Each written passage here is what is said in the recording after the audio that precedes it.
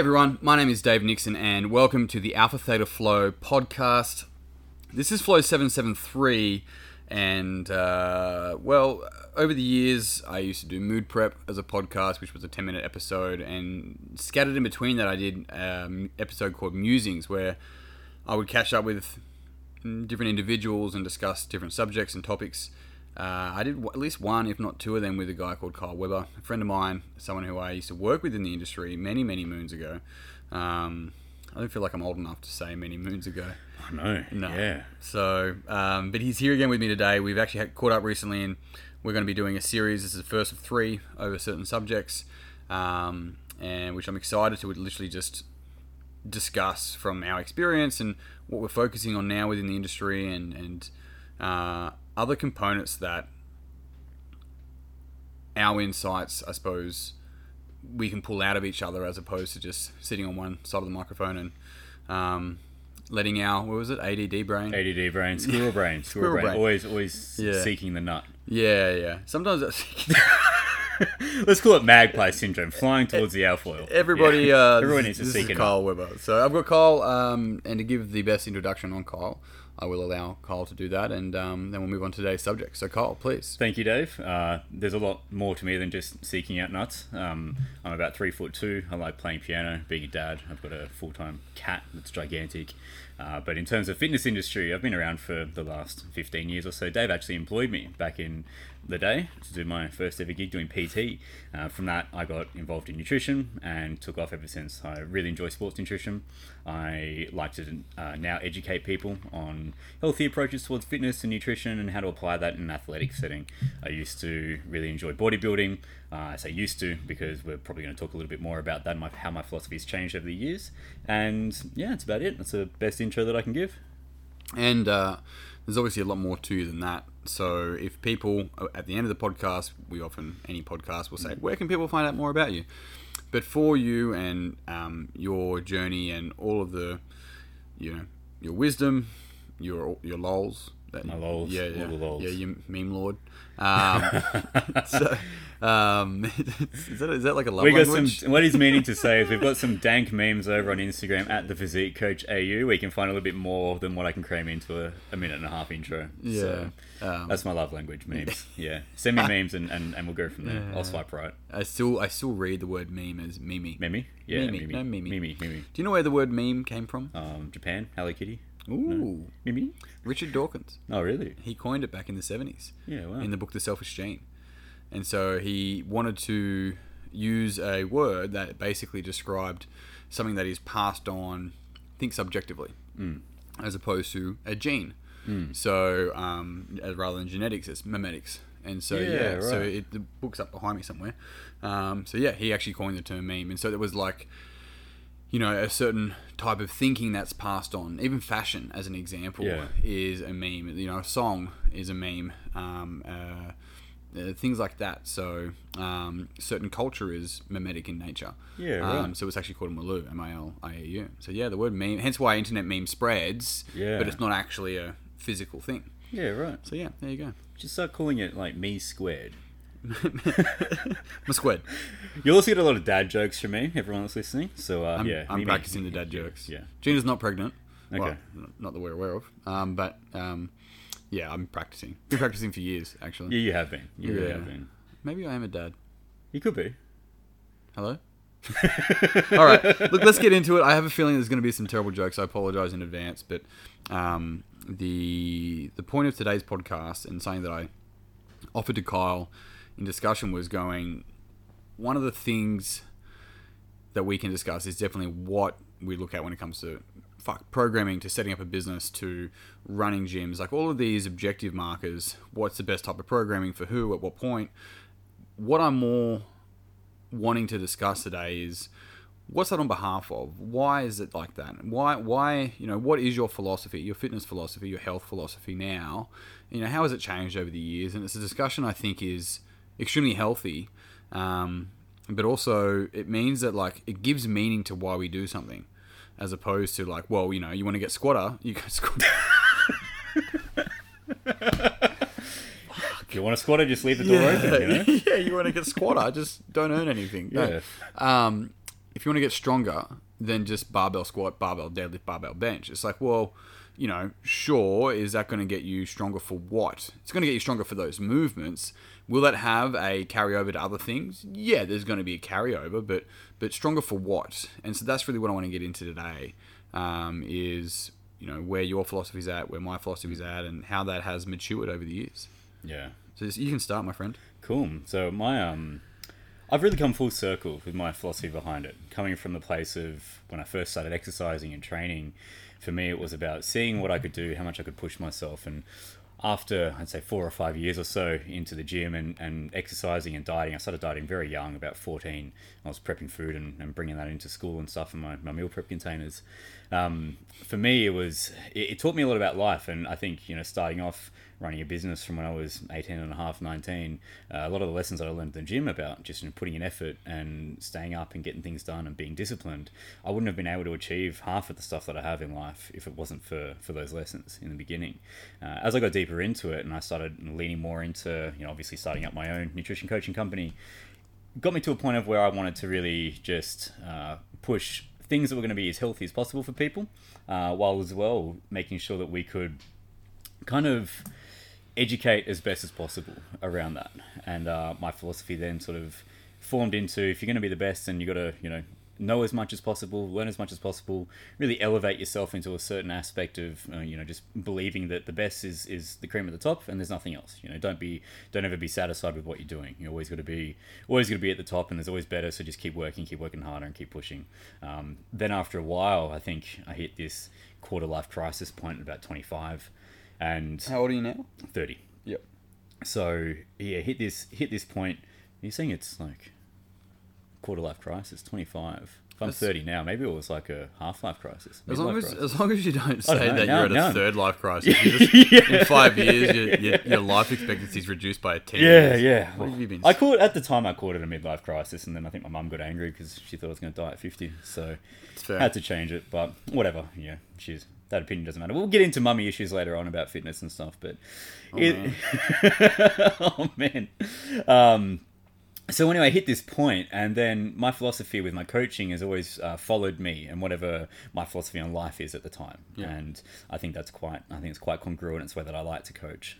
If it's following me, then I know that my life's changing, I'm growing, I'm progressing. I can push that onto other people, and we can see what kind of path we can take. And we kind of went full circle. It went the opposite. It went, don't be so pedantic. Don't push so much. Try to be easier on yourself. Be calmer. There's no need to push so hard. There's no need to track everything. There's no need to train as hard as you possibly can, rest, recover. And then that got to a certain point again where over the last, I'd say probably like 2 years or so ago, it kind of matured and found a balance between the both. And these days my philosophy is on just finding that balance where you can feel as though you've got a good sense of achievement and you've been able to use fitness in a way that can correlate directly to other avenues within your life, but also understand your limits and your threshold. And I think that comes with time. The more time we spend in the gym, the more time we spend dieting and training, you learn those thresholds. You're consistently pushing those thresholds, but you're not taking it to the point of where you need to do it in order to feel like you're worth something. You can be okay with training very hard and having a limit and knowing what that limit is and still wanting to push that limit, still going as hard as what you can. But the point of that changes. The point of that goes towards more, if there's something that you want to achieve in your life, you know how to do that because you've put in that effort in the gym. But you also know that sometimes you need to pull back in order to move forward. Sometimes it's a case of taking a couple of steps back to move forward. Kicking the crap out of a heavy bag the other week. Now my shins are destroyed. If I go and try to kick again, I'm going to kick with incorrect technique and I'm going to learn the wrong patterns. So my ego wants me to just get out there and kick and stop being a pussy and just do this stuff. But my head is like, actually, you need to slow down. You need to still, do other things. And that's where the mindset can be developed of, okay, well, if I've injured my back doing deadlifts, how can I still train my lats? How can I still train my erectors? How can I still train my core? What other things can I do around that? Knowing that I can't do the same movement, but how do I still progress in a way that's going to benefit whatever it is that I'm doing the rest of my life, but also not limit me, not put me out completely. And so building the resilience, I think, with my coaching now, fitness is all about resilience building and figuring out how we can form a mindset that can accept challenges outside of the gym. The gym teaches us lessons, and our ability to overcome problems and challenges within the gym can correlate with how we can learn those challenges outside and respond to things. Yeah. Yeah, cool. So if you were to put that for you, and you can think on this, right? Yeah. Like into a sentence or two. No. So, wow, that's profound. How about you try do that? No, just hear that again. Yeah. No. Profound. So, I mean, like, here's what I hear what you're saying. Yeah. And let me know if this lands in a sentence or two. Like, what I communicate to people continually is that if your 1 hour in the gym doesn't help positively impact your 23 hours outside of the gym, then what's the point? Right? And it's looking at this thing going, and this is the flip. Majority of the fitness industry is like your commercial big box type gyms. They don't actually want you there for majority of it. They can't, for 3,000 members, they can't fit a fucking 10% of those members on 20 treadmills. So it's not bad. I'm not trying to shit can these people. I'm saying that's just the business. They're a subscription model. They're a Netflix. If every single person that owns Netflix all use it at the same time, it will crash. And it's the same thing with that. So they actually only require a certain percentage of people to actually go to and attend, and that everyone that doesn't go pays for everyone else, basically. So it works. I'm not angry at it. I think I used to bash on it a lot more when I was younger, but I get it now. Now, in saying that, that means that a lot of the industry uses people. What I'm encouraging is that you should be using the industry. You should be using, and that's what I want with this facility that I own. You need to use this facility to make your life better outside of it, not just for the selfies or for the PBs inside. Because people chase PBs. I've been there. A PB's great. I'm not saying we shouldn't be pursuing some form of personal best within the gym. Just over time, they move from being two-dimensional, which is usually a weight, to multi-dimensional. And so PB could be like, I've been 6 months training consistently and you know, smart and intelligently, but hard with no injury. Like, is that a PB for someone? And so the kind of thing here is making sure people are using the facility to enhance what they want to do outside. And that's on the basis of, this is something that I've communicated continually, and it's what I learned going to Alex's funeral, is that two things matter: how you contribute and the memories you make. And that can be within the gym setting. Like, you know, we have a community at the core of what we do here. And so a lot of people feel like that, you know, contributing, we give people opportunities to help donate to charities, to do, you know, community work. So there's components of that, and that's part of health. So, you know, when it comes to a philosophy of sorts, it's going, why are you doing what you're doing? How is this benefiting the shit you want to do with your life? As opposed to going, if I go there and I just get PBs on machines and on the same 3 fucking exercises on a barbell, like, why do we use a barbell? I'm not saying we shouldn't. I've got 30 of them here, right? Majority of the time we would use a barbell because it's easy to change by 1 kilo. They store very easily. We can do multiple exercises on it. But outside of that, it's just a multi-tool. And so the industry has made it king. The barbell's not king. It's just a tool. You leave here and you don't fucking touch anything that resembles a barbell. And just doing deadlifts doesn't help the person learn how to create adequate tension within their body to move a pot plant upstairs. So it's not just about going, fuck, I can't wait to train so that when I move house, I'm going to be safe. Like, I get that's not sexy. Right. But what we look at is going, are you actually really utilizing the gym in a way? I know a lot of healthy people that don't go to gyms and don't have gym memberships, so it's not even about saying that. And I know a lot of unhealthy people that go to the gym. That's correct, right? So it's this idea of going, you need to use the gym. That's it. For whatever it is that's important. When you're sitting in your fucking rocking chair, right, or for some reason you can hear eulogy, like, what is it that you contributed, and what are the memories you made, and make sure the gym is you're using it for that. Yeah. And maybe it's hiking, maybe it's tennis, maybe it's not the fucking gym. That's fine. But whatever you're using it to benefit other shit rather than just benefiting a bottom line for a business. Yeah. And selfies on Instagram. I'm not against selfies on Instagram. I'm not very good at them. But I do it all the time. It's a long hair thing, right? You should really do more selfies on Instagram. I do have beautiful long hair. Exactly, you do, but it doesn't have the curls that mine does. You look a lot better with ringlets, but when it's we wet, can't all be naturally beautiful like myself. When it's wet, I get a little little like Yeah, kind of yeah. Jesus. I used to straighten my hair all through high school. Yeah. Yeah, See, I had the emo fringe. I was all My Chemical Romance. It was just, but no one ever knew for like 4 years until one day it rained. And I shat myself. I was like, oh my god, everyone's gonna know that I got curly hair. Everyone's like, oh, it's so cute, and I'm like, no, it's not. And so that's where I started the gym. That's my demons. You know? yeah. Game over. My Chemical Romance. How about a chemical injection? When I was a young boy. Quick segue. You'll find this funny, right? So Jared, one of the guys that runs his PT business out of here, great dude, owns Beast Mode PT. He's definitely not Beast Mode. He drinks yogurt with a plastic spoon. Eats yogurt with a plastic spoon, right? He's a fucking legend. He's got S&C. He's the S&C for Junior Raiders. Yeah. Anyway, he listens to all of that still today as a 28-year-old male. And Imagine doing that, right? Yeah, right. Just driving in your Lexus. So anyway, point being is that like sometimes it's just a bit too simple planning, right? And I'm just like, dude, you gotta I don't know, put on some Fleetwood Mac. I don't know. Yeah, You do something different. Yeah. Anyway, apparently he created a playlist called Dave's Favorites. And every single time, like if I complain about a song twice, he put it on there on the basis that someone's going to be like, "Oh, what do we play? We'll just play Dave's favorites," and it's just a bunch of songs that's clearly not my favorites. Anyway, when I sleep, I put on sleep music. So we've got a little portable speaker that is in our room, and I just put on a YouTube playlist, just sleep music, right? White noise or whatever.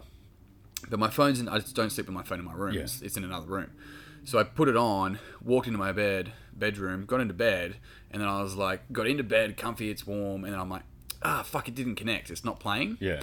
And I said that out loud, and Gina, my beautiful wife, who's so helpful, goes, hey Google, play Dave's music. And I'm laying there, and I knew straight away, I'm like, No. no, now the Google here just picked it up. Hopefully that doesn't play. Hopefully it does. So, anyway, point being is that... it is playing. How do I turn that off? You can't. We just got to roll with it. It's white noise. Stop it, the loft. The music's playing. He actually did it on purpose. That is pretty funny. I think that's on my Spotify. I'm not taking this You out. You can't cut this out. This is nothing, yeah. How do I need to actually... I'm going to pause this for a second. Can you say Google stop? Just pause. Oh yeah, hey Google. Hey Google. Stop the music.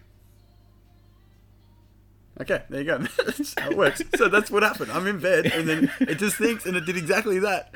It did exactly... Imagine if it played then. That couldn't have been at a better time. And I'm laying there, and I'm just like, fuck, Jared's going to love this. And I hear this... what was the song? I woke up, it was 7... Waited till 11. Some fucking. I'm just like, this is the worst ever. Anyway, he found it hilarious. So there's the My Chemical Romance. So going back, I think that's a very healthy, important segue. I think so too. Coming back to it though, it's this idea of going. Philosophy should mature over time with experience. That's that is wisdom. It's knowledge and experience, and it should change. And this is this adaptability, this flexibility, and even with starting functional fitness when I was 22, and I'm like, I'm fucking sick of the industry and why I broke up with the industry, all this sort of stuff. And it was probably a little bit more aggressive, and maybe for me, I thought it was edgy, but it was quite black and white. Yeah. Whereas, and you have spent majority of your time in the industry in a different area than I have, and I completely see the validity of it and utility of it. But it comes back onto it like, what are you getting out of that? Like that's not me questioning. That's me offering the question. And the person listening doesn't need to have an answer that appeases me. Like, it's just going, are you questioning it? Because it's healthy to. Yeah. It's healthy to continually question, why am I doing what am I doing? And if there's something that's, coming up, such as, because people will take me serious when I look like X. If there's something like that, then what I'm going to point at is that that's going to be a conditional confidence thing. It's a conditional esteem. It means that if you get injured and you no longer look like X, then your value, your self-value will change based upon that. And this is something that I spoke to at the retreat that we held last week. It's like, and this can be hard, and it's a big jump from this conversation from My Chemical Romance. But we can go back to it. Yeah, for sure. But it's this, like, your value is inherent. There isn't any conditions. We, over time, are taught conditions that we put on our value. When a baby is born, we don't go, it's got a certain value within society. it didn't come through capitalism. It didn't come through the social structures of an education system. It came through something from Earth. And so what that means is that then we as humans put a value on ourselves over time and project that onto the little ones, or we were little ones at one point. And so our value is absolutely fucking inherent. There is nothing, right? It's you're not the ring, you're not you're nothing like that. You're the gold that makes up the thing. And so when we can really understand that and we start to, look at our goals, it moves from, when I achieve X, I will be worthy. It moves from that to I am worthy. That's why I'm going after X. Yeah. And it's a significant shift. Yeah. So why is it is your 1 hour in the gym helping to positively impact your 23 hours outside of it? Yeah, and I think I had a significant moment a few years ago. So I'd been training probably now about 20 years. And I would say it honestly took me about 13, 14 years before I could look at myself in the mirror and actually be like, I'm happy. I don't care how I look. I'm content. And so that was a decade and a half of me constantly berating myself over trying to change the way that I looked. And now the way that I look is important to me still, because I like the way that I look. I feel a certain way. But for me, it's more when I'm healthy, I feel strong, I feel like my body's working the right way, and how I look is a byproduct of that. But when my look changes, my look has changed so much over the years. I'm 20 kilos lighter than what I've ever been, and I feel great. Not because I've dropped the weight, but because I'm not caring about looking in the mirror and what I see back. You know, I'm caring about because I've had a certain lifestyle pattern of exercising and eating a certain way. I feel confident in my practices of what I do. When I don't train for a certain period of time, and then I feel a certain way. If I don't eat properly the way that I like to for a certain period of time, then I feel a certain way. Doesn't mean that it's bad or good. Yeah. It's about me picking up these cues, and this is what we learn over years and years of doing this. And going back to our original topic for here with the fitness philosophy, it's about building that fitness literacy. I think you used to call it health IQ, where you get a certain feeling of when I do X, I feel Y. If I don't do X, I might not feel Y. Rather than when I look like X, then I will feel like Y. To go into answering the question of, why do you do this? I remember for me, it is all about that feeling I can get outside of the gym. So I always go back to this story. There was a time when I would have been 16, 17, and I was training for my first bodybuilding competition. And I was lifting out of my parents' garage, and I had all these just like weight plates and stuff in there. And in Canberra winter, it was freezing cold. And I used to train at like 3, 4 o'clock or so in the morning, because I'd be working. Actually, no, this was later on. I was a little bit older. I would have been 17, 18 when I was working at Flames. And so I'd be training in the garage before going out there. So from Tuggeranong to North Lyneham, like half hour, 40-minute drive. Yeah. So I get my training done in the morning at like 3, and it was freezing cold in the winter. And so I used to go out there, and I didn't think about it. I didn't think it was hardcore or anything. I just knew that if I put my hands on the barbell, they would freeze to the barbell. And I'm going, that hurts. I don't like that. So my solution to that, I tried gloves. I couldn't hold it properly. Like it just didn't feel right wearing gloves and trying to hold the barbell. So I'd boil a kettle. I fill up a bowl full of boiling water from that kettle, take it out into the garage, dip my hands in this boiling water, and then go and lift the barbell up, right? Now I look back on that and I go, the fuck were you doing? But the lesson that it taught me there is outside of the gym, in life, it's something that I find as a really big value for myself now. It's always trying to find a way around something when there's something that you want to do. I didn't want to lift to win at that stage. For me, it was, I like training, I like exercising. Yes, I'm training for a competition, and I don't want anything to get in my way of being able to lift this weight that's on the ground. And for me, my grip on this like icy cold barbell was my limiting factor. So what can I do to find a way that's going to break past that limiting factor? There was another time when I had food poisoning, and I'd go out into the gym, and these days now, I'd never tell anyone to do this sort of stuff. But I'd lie down on the bench, and I'd vomit, and then I'd try to like do a dumbbell bench, and I'd vomit again. And I'd get up and I'd sprint up the hill and I'd vomit and I'd come back and I'd vomit. And looking at this, it's terrible. Don't ever do this, right? However, what that taught me again was when there's something that you love, just pursue it and see what you can do. And so these lessons that I've learned, it was about, okay, cool. I'm finding different levels of myself that I know I'm capable of. So now when I have a challenge, it might be a work challenge. Something happens as an employee that pisses me off or whatever happens. Instead of me getting aggravated about it, I can look at it and go, okay, what can I do to make this situation happen so I can still enjoy what I'm doing and still get the thing done that I want to do, so I feel like I've had a sense of achievement for the day. Obviously not taking it to that extreme, but because I learned that lesson in one way or another, I can apply that to other areas, which allows me to then go, okay, well, if I'm feeling unsuccessful or if I'm feeling like I've wasted the day, what have I done that I can go, oh, I actually feel like I have done a lot today, and that's really cool. This is interesting, right? There's two things I want to talk to. But the first one is something that we got down here about the importance of losing. What I hear a lot is this almost this desire of sense of achievement. So what happens when you don't have that sense of achievement at the end of the day? Well, for me, or in general? You. For me, I don't feel like I need it.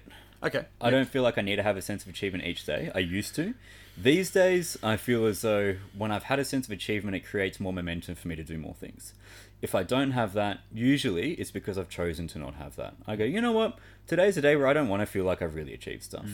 I went from writing out lists of things every day to do, to the point of where, a lot of people that I speak to have done, where you write down to-do lists and you just end up with more to-dos on your to-do list, and the next day you have a to-do list for the to-do list. I just started writing down things that I did. As simple as, I woke up, I brushed my teeth. That's a sense of achievement. I did something. I got in the shower. I made my bed. What's that guy? William McRaven, I think, or William H. Raven, something like that. Make Your Bed, the book. It's awesome. It's behind me. So if I don't have that sense of achievement, I feel okay. I feel like it's something that isn't a common thing for me. I don't need to have a sense of achievement, but I know that part of my personality and one of our personality traits is that need for achievement. And for me to feel like I'm working towards something and I'm fulfilling a purpose, that sense of achievement propels me forward and gives me a little bit more motivation to keep the momentum going.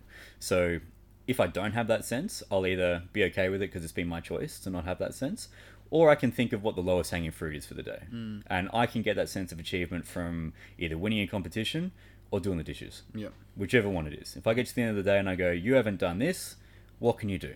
Okay, what's the easiest, ripest apple that I can pick from the tree? Yeah. And it's going to be a low-hanging apple because I'm 3'2". So being able to pick that apple... You look like a good climber, though. Yeah, I could probably jump up there. I could dunk that apple. Bit of a koala. Yeah.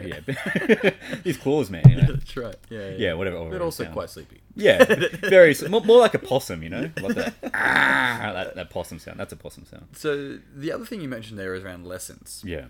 This is what's really interesting from my perspective, for me anyway, is lessons aren't inherent. They're full of individual meaning. And so you look at the exact same scenarios that you went through and somebody else learns a different lesson because of the meaning that... So it's going like, what's the meaning I'm getting from this?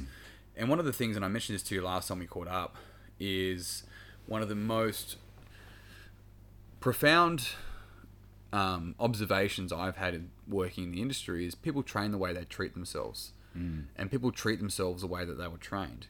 And so when we become aware of that, it actually gives us the power to be able to start choosing how I'm going to use my training to benefit my life outside of the gym, rather than just getting skeleto-muscular stronger or cardiovascular fitter. Like they're components as well. But when we understand that, the way that we choose to show up with mind, body, emotional, all of it, and choose to respond to whatever's going on in the training facility, is usually consistent through other areas of our life. And so the questions worth asking is like, okay, when things get hard, I find myself talking a lot more in my head and then looking for an exit, right? That could be hard for people to admit to themselves, but if they do that, they go, where else in my life am I doing this? Yeah. And so that means that, okay, in a workout, what's my focus? Well, my focus is that when that comes up, not to not do it.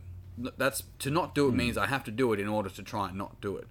So it's when it does come up, so we can learn to let it not have its power over us anymore.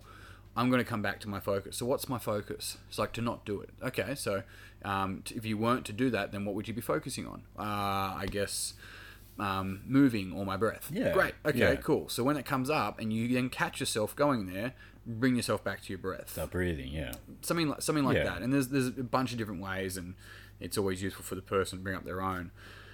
But what that means is that becomes a practice within training, that when that person goes into a space where they would often experience higher levels of anxiousness, and they catch themselves going into that self-talk space, looking to be out of flight, so to speak, run away or whatever it might be, that they can catch that and bring themselves back to their breath and calm themselves back down. And that's a small example. There's so fucking many of them, but that's the kind of thing we look at going, your 1 hour in the gym has to help positively impact your 23 hours Yeah. outside of it. It's not just going, you should be able to hike mountains more. Yes, absolutely, if that's what you want to do. If that's what makes you feel good. But you should also be able to negotiate contracts better for yourself. Yeah. Like you can use a gym for that sort of stuff, Yeah. and this is where it becomes multi-dimensional rather than simply weight loss. Yeah. Right. So yeah. Anyway, that's the kind of thing we're looking at. Lessons of meaning, I think, is really powerful because we get to choose it. We're the meaning maker. Yeah. We get to choose the meaning. We get to choose the lesson. Yeah.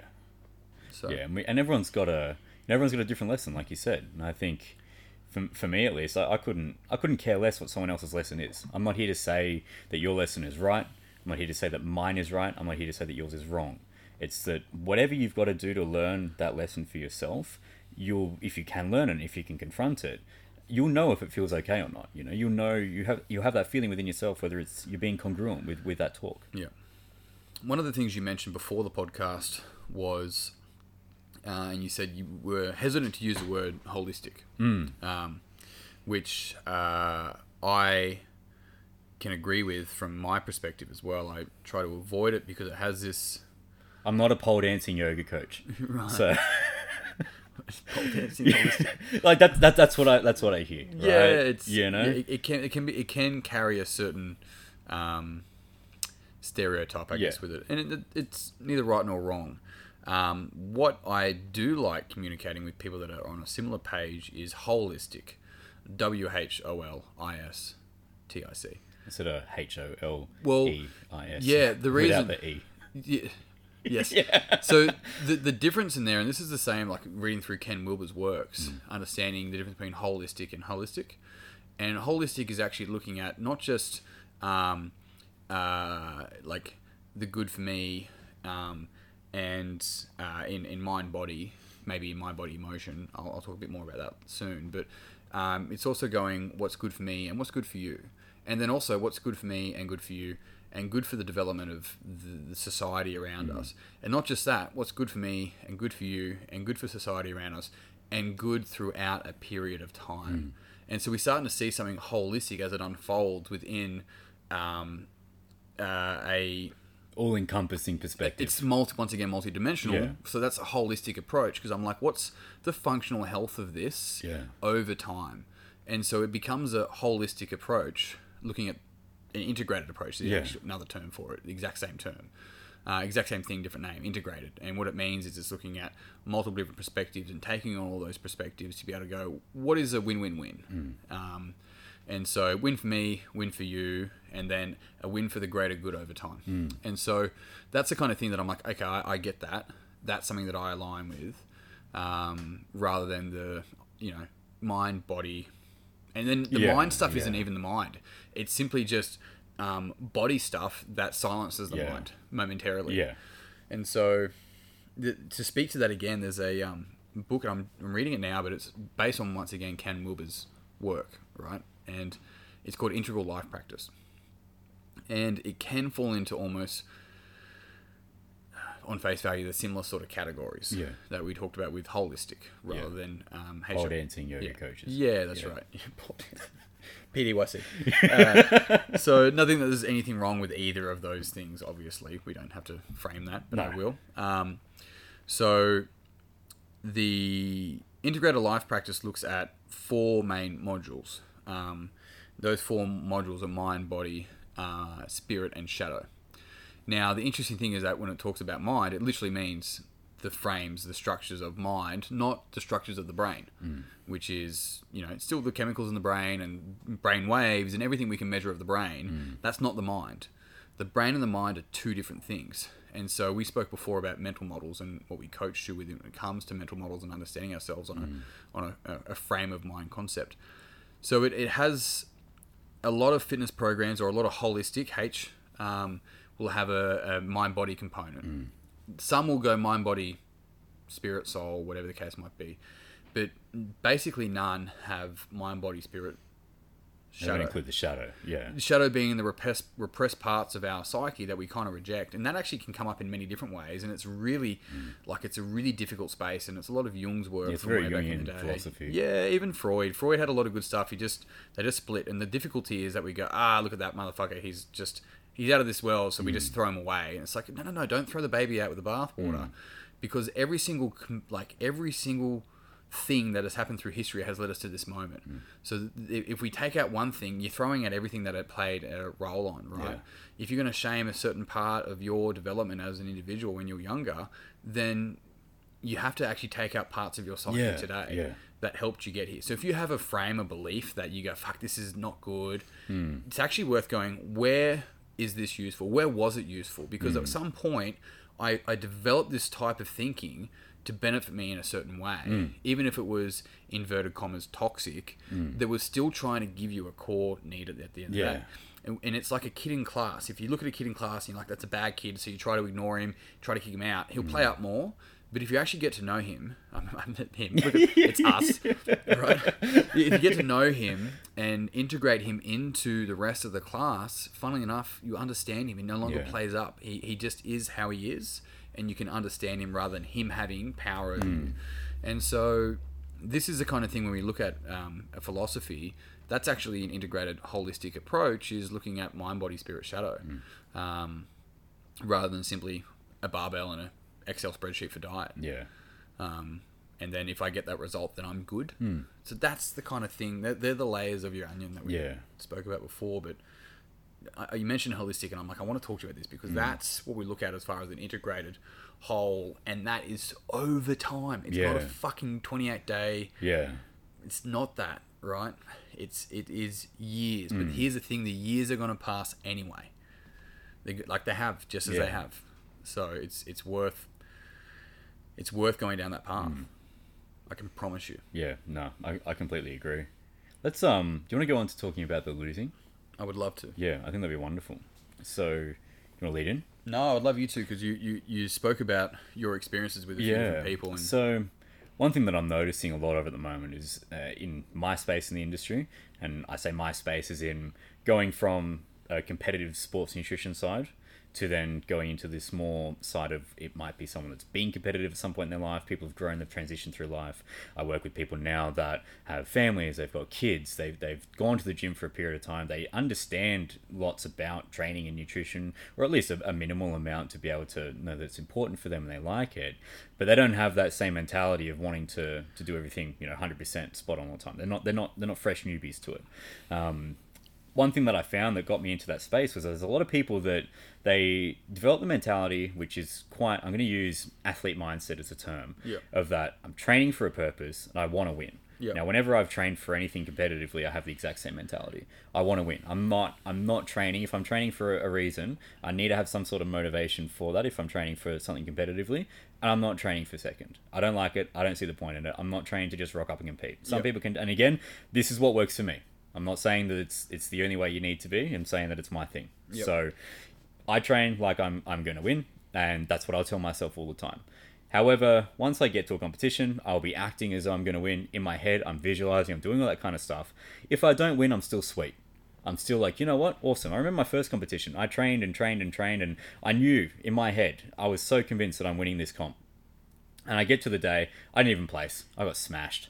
And all it did for me was the next day I go, cool, that was an awesome experience. I didn't win, but I'm smashing it and I'm winning this comp next year. And every day I trained like I was going to win the same comp the next year. And then I won it. Now, did I achieve that because of the mindset? Who knows? But for me, it felt really, really good, right? However, there's this kind of developed expectation that when you tell yourself that you're going to win, you need to win all the time. And then you get to the event and you don't win, whether it's a competition or whether it's lifting a certain amount in the gym, and you might not hit your PB, or you might not beat the logbook that week or whatever. You might not lose the weight that you want to lose. I've seen a lot of people that start heavily beating themselves up about. Okay, and they go, "Oh my god, I'm a failure because I didn't drop a kilo this week. I didn't win this competition. What was the point?" And they quit. And to me, there's so much value in losing. We can lose multiple times, and every time we lose, we get an opportunity to learn something. If you win, you don't learn anything. For me, if I've won something, and I've won a few things, but nowhere near as much as what I've lost. But every time I win, it feels great. It feels awesome, but it wouldn't feel as great as what it did if I didn't lose all the time. And often I wonder, for people that do get very used to winning, and I've had clients like this before in many different sports, that they're so good, they're genetically gifted, they're athletically gifted, they win heaps of stuff, The moment they don't win, they quit. They think the world is against them. They think that they've done a horrible job. And I'm like, dude, you've got to learn these lessons. You can't walk in with the expectation of winning just because you've either done it before or because you've told yourself that you're going to win. You can manifest as much as what you want, but manifest losing. I think that being able to be okay with losing is awesome because that way you learn these lessons. So I'm not sure where I want to go with that conversation, but have you experienced something pretty similar, or do you understand the disconnect between people that have this mentality of like, I want to win, I want to get somewhere, I want to achieve this result, but then something happens along the way and they lose that mentality, and instead of using that to keep going no matter what happens, they just stop. Yeah, I have two stories to kick into it, right? One is actually my little nephew who just, he's like, must be 13, 14, and he just competed for ACT, the boxing titles in Melbourne. He's been boxing for 18 months, and he's actually quite a like mathematically inclined type individual. He's not angry. He doesn't sort of allow his emotions to be expressed like that. So he's actually quite level-headed when it comes to boxing. So he did really well, and he lost his fight on the weekend. He's only had a handful of fights, and he lost it on the weekend. And I was speaking to my sister, his mum, and he took it well, but he took it hard, and so forth. And this is something I literally said to her on, it must have been Thursday night. If you want to win, you have to be prepared to lose. What's more important is the hunger to win. A few early losses will fuel that more than a few early wins. And this comes down to another story. I was speaking to a really good friend of mine, and he's played basketball and played at really good levels all throughout his career. And he's gone back to a Div 1 team to help kind of bring the young guys up. So he's gone in as the old head, still playing. And then from his communication, the sort of the egos of the younger guys kind of got in the way, and clashes and all sorts, right? Look, this guy is also, he doesn't really pull his punches either. And I don't know if all of his punches are fair, but at the same time, there's a level of experience here that people don't have. Shut the fuck up and listen and take what you can. And as he's sort of like, he's kind of explain it to me, and he's like, fuck, and he goes, look, they tell me they want to win. And I'm like, mate, winners don't say that. Winners don't say, I want to win. They don't do that. They go out there and they fucking compete. And so the question we want to ask ourselves is like, do I want to be a winner or do I want to be a competitor? And if you want to be a competitor, you will do whatever the fuck you can. And you have to be prepared to lose. You have to be willing to lose in order to win. If you're not willing to lose, then you're only there for the gold medal. And what that means, it doesn't mean that you shouldn't have the hunger for the gold medal. You should. Whatever that is, in whatever scenario, I'm all for it. But you want to be a competitor. You want to mean that the best of you is going to come out that day. And the best thing, if someone beats you, you know they beat the best of you. But if you won and you were shit and the rest of the crowd was shit, do you feel better about that? Like, this is the thing you want to look at, right? And so there's a story about Michael Jordan, how at the end of the game, when they came up with him with the stats, and he's like, I don't want to hear the points. I don't want to hear the rebounds. That's my job. What did I miss? And so this is the thing. It's like, do you want to get better? Do you want to be a career competitor in whatever the fuck you do? Or do you just want to win? Do you just want the award? Because that's the thing that you're after. Or do you want to find out what you're capable of? Because if you want to find out what you're capable of, that's going to take you 20 years. And you got to be prepared to lose, because you're going to lose. Because that's going to teach you way more than the winning will. Not long term, right? That's not the point. I'm not saying, don't worry about winning. It's how you play the game. Sure, it's how you play the game. I would agree with that. You play with integrity. At the same time, you better, if you want to win, someone's got to lose. Yeah. So if you want to be a good winner, you got to be a fucking good loser. Yeah. So it's these things that come into play. And when we allow ourselves to shift to this career competitor, it means that the accolades come far more rewarding. You feel them so much more, yeah. Because you earned it, rather than simply this expectation of like, I'm going to be some sort of prodigy. It's just like, mate, your skin and bones and your meat and your thoughts, you do the work and you pay honor and you stick around, you'll get what you deserve. And part of that's genetic, part of it's mimetic, part of it's environment, part of its culture, part of its family, part of its mindset, part of its a whole range, like the whole food, nutrition, like all of it. So I think what's more important, and I put those there as well, but it's shifting from this idea of like I'm a winner to like I am the most competitive person here, and I'm in control of that. I'm not in control if I can win. I'm not in control of how you train. And I was training a CrossFit athlete, and you know he did really well. His mind can get it. He can start paying attention to what other people are doing rather than focus on what his focus was. That's one of the challenges we've worked through, right? But I was talking to him post one of his comps, and he's like, "Yeah, look, if I stayed longer here and did that, then I would have won that I would have won that workout, and that would have put me in X." And I was like, "Mate, if you get hindsight, so does everyone else." So you don't get to have hindsight by yourself. Yeah. Because if you're going to sit there and go hindsight and say how you would have changed it to win, everyone else gets hindsight. So guess what they're going to do? And everyone's winning in their own head if they did this extra thing differently. So what is it that you did well, and what do you need to work on? Because I can tell you right now, if you're playing hindsight games, this is just not physical. Yeah. There might be some physical stuff we've got to go to work on, but I can tell you right now, it's where's your focus, right? And also like I said, be a good fucking loser. Tip your hat. Yeah, I think that's really cool. And you know, originally when you said that, I was gonna challenge you on that thought of being a competitor, because a competitor to me has always meant a step below a winner. And as you continued on there, you alluded to, you know, the fact that building that competitive mindset and being able to still lose and being the best version of yourself you can be. For me, I think that's great. And the wording of that, I believe now I can change to being a great competitor is awesome. Don't be a participant. That's correct. And so that's something that I just picked up then from you. And I'm like, hang on a second. Like, I don't want to be a competitor. I want to be a winner, right? Yeah. But I don't want to participate. So if you and I are competing in something, Yeah. I want you to know that if you see me rocking up on the day, you're fucking in for it. Yeah. Right? Yeah. I'm going to bring my best, which yeah. is going to bring the best out of you. Yeah. Right? And so that's the kind of thing, is that I don't want someone to weaken themselves against me. I want them to, if they're going to crush me, fucking crush me. Be competitive. Yeah. Fucking crush me. Because, because if I'm competitive, guess what that means if I lose? You're still cool, but you're giving your best. I'm fucking back. Yeah. I'm coming back. Yeah. Right? But if I'm identified as I'm a winner and I have to win, Yeah. and I lose, and then I might start pushing all these people away in order to be able to get an accolade. But usually there is some sort of childhood issue there to some degree. I say issue, maybe it's not an issue for the person, but that I'm trying to get this tap on the head, this pat on the head that I'm good because I was able to achieve, when in reality the thing you're searching for is connection, and you've actually pushed everyone else away. Yeah. Yeah. So there's those sort of things we can go down in conversation. But a competitor means, mate, like, I'll be like James Milner in Liverpool Football Club, right? The guy's 36. He played 40 games last year, not one injury. Yeah. Right? And like, he's not the best player on the team, but he's one of the most important players on the team, right? And you look at him, I think he won for like the 8th year in a row, like the lactic threshold test. Yeah. The guy's just a workhorse. And so the kind of thing that's a fucking competitor. Yeah. He's not winning Golden Boot.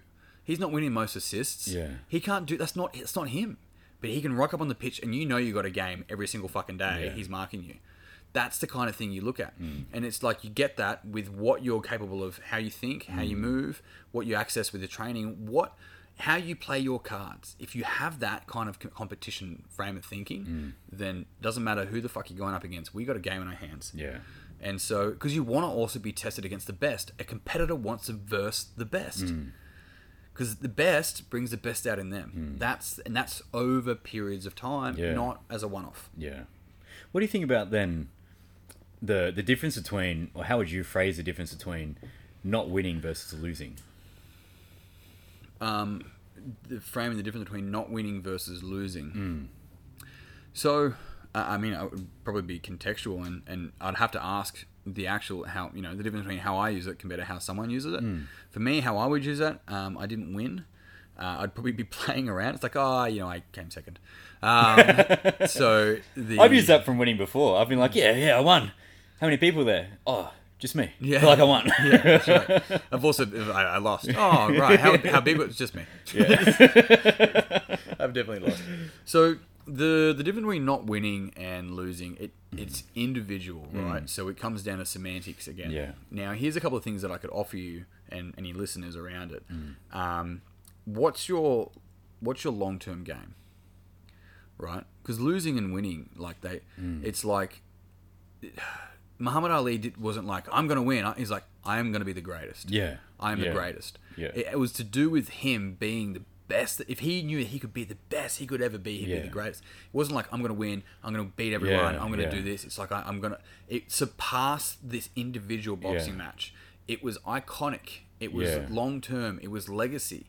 And that's the kind of thing that I'm offering people. Yeah. So we go past this idea of, am I going to win or lose? It's like, I'm going to fucking blood, sweat, and tears in this moment. And whatever happens, then I get to make meaning of that and move forward again. And so the difference between not winning and losing can be really just wordplay. Yeah. Or it could be the way that someone... So, for example, Michael Jordan, once again, was quoted as saying, I never lost a game, I just ran out of time. Yeah. And so that frame of thinking, right? And people go, oh, we beat you. It's like, I just ran out of time. Yeah.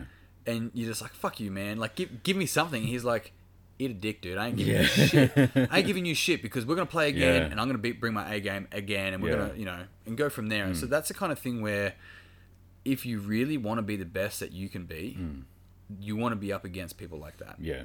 And so the difference between not winning and losing can be semantics to the individual. So it's hard to say specifically, but for me it would be playing around. But other than that, it's going, what's my long game here? Because it is like, to be a competitor means that you just shift from an athlete to business. Yeah. You can always be a competitor, but you can't always be an athlete at your peak. Yeah.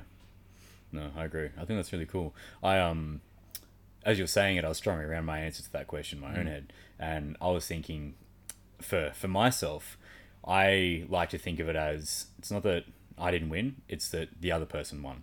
And so I will look at that and I'll go, that's awesome, they won. So what did they do that can be something that I can measure myself to then achieve against next time? Sure, yeah. So how do I find something that I can work on? What's the thing that could have let me down that I'm working on, but I need to keep going with it? And where can I apply that? I think that, they say comparison's a thief of joy, and I think that from a particular level, it can be healthy, at least again for me, to see someone that's ahead of me. I love competing against people that are better than me. I'll always say, if I'm throwing someone in a competition of something, throw yourself in the deep end. Don't throw yourself in somewhere that is full of people at your level. Throw yourself in a position where you want to be, so you can be around people that you can aspire to be like. I mean, role models are extremely healthy, and it should be a gratifying experience to be around people like that are in levels that you can see where you can get to, and then beyond there. It's a whole black belt mentality of, you get to that level of mastery, then you realize that the game only really just begins. And there's so much extra to go from there. But how many people actually get there? It's very minimal. So for me, if I see that this other person won in the competition that I was in, it allows me to maintain my level of competitiveness. Sure. What did Arnold say? It's not about the wolf that's on the top of the hill. The wolf that's climbing the hill is always the hungriest. Now, of course, he turns around and be like, well, the wolf on the top of the hill, if he wants the food, then it's there, right? However, it's not as hungry, and he still got dethroned. So, I saw talk about Michael Jordan. His what is the guy's name? Tim Grover. Tim Grover's his trainer for years, and very, very mindset type driven, winning driven, which is good. We're also humans that exist outside of competition, so there's also that component of spirit outside of mind, so to speak. And he shared a couple of posts the other day on Instagram about some of the highest, athletes at their peak at the moment, and some of the quotes they said. And they'll actually, I'll find it and share it. But one of them was, "It's harder to stay at the top than it is to get there." Yeah. And the power behind that is going, I'm going to get to the top. So that's already going to happen. But once I'm there, I know how it's going to be harder, so I'm going to work harder. Yeah, yeah. So Kobe Bryant, friends can come and go, but banners hang forever. Like, that was a meaning. So that's a frame, a belief that he had, right? Tom Brady, what ring's my favorite one? My favorite ring is the next one. Yeah. Like, that's a competitor. Yeah. Like, it's going, I'm a fucking winner, but I'm back next year, baby. Yeah. Which he also did, right? Yeah. Somebody got his final ball, his retirement ball, and fucking worth all this much, and he's like, I'm coming back, and it's like, build value. He's like, you're gonna owe me your next one, man. Martina, she was a famous tennis player. Whoever said it's not whether you win or lose that counts, probably lost. Tiger Woods, 100%. Winning solves everything. Well, Yeah. maybe Tiger. Have a look at that one. And then Mia Hamm. It is more difficult to stay on top than to get there.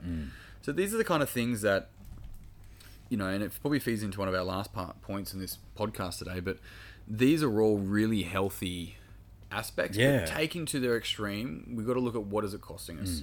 And so so this is why it comes back to the original conversation of like what's actually important here. What's important to me? Am I using the gym to get what I want to get out of life rather than simply letting it use me? And all these achievements, what would they give you that you don't already have? That's my question. Doesn't mean you shouldn't get after it. I'm just curious. So you don't have to answer it for me, obviously. Oh, well, for me, it's about... I know, yeah. I know that I can always be better. And if I approach the gym, if I approach every other aspect of competition and competitiveness in my life, if I approach it with that level of competitiveness, then I know there's always a level that I can keep achieving. I think that our potential it's not limitless, but it's very rare that we actually find that limit of our potential. We can just keep going. I believe that everyone does have that limit somewhere, but we just, for the most part, don't get there. The interesting thing around potential is how we use, once again, semantics, how we use the word and what we mean by potential. Yeah. And so the difficulty for a lot of people is they talk about potential as in it's something in the future. Your potential exists in this moment now. And what that means is as we work towards a potential that we might have access to in the future, which is greater than what we have access to now, but it's actually like when you get there, it'll be in the moment. Yeah. So your potential is always in the moment. Yeah. It's whatever you have access to, all of your being, mind, body, spirit, shadow, right here, right now, to be able to, in that example before, compete with. Yeah. To be able to bring forward. That is your potential. So people pursue it as if it's something in the future, but it's always here. Because even in the future, when you get there, it's there as well. Yeah. And so this is... And people that are constantly future orientated and lean into that habitually, so to speak, the difficulty is that the future is only reserved for those that can live in the present. Otherwise, when you get there, you're thinking of the future again. So you try to set up this future, and then you didn't take in the moment because the moment's gone. So your potential is, yes, of course. Like, what are you capable of in the future as you move through, understand yourself and work?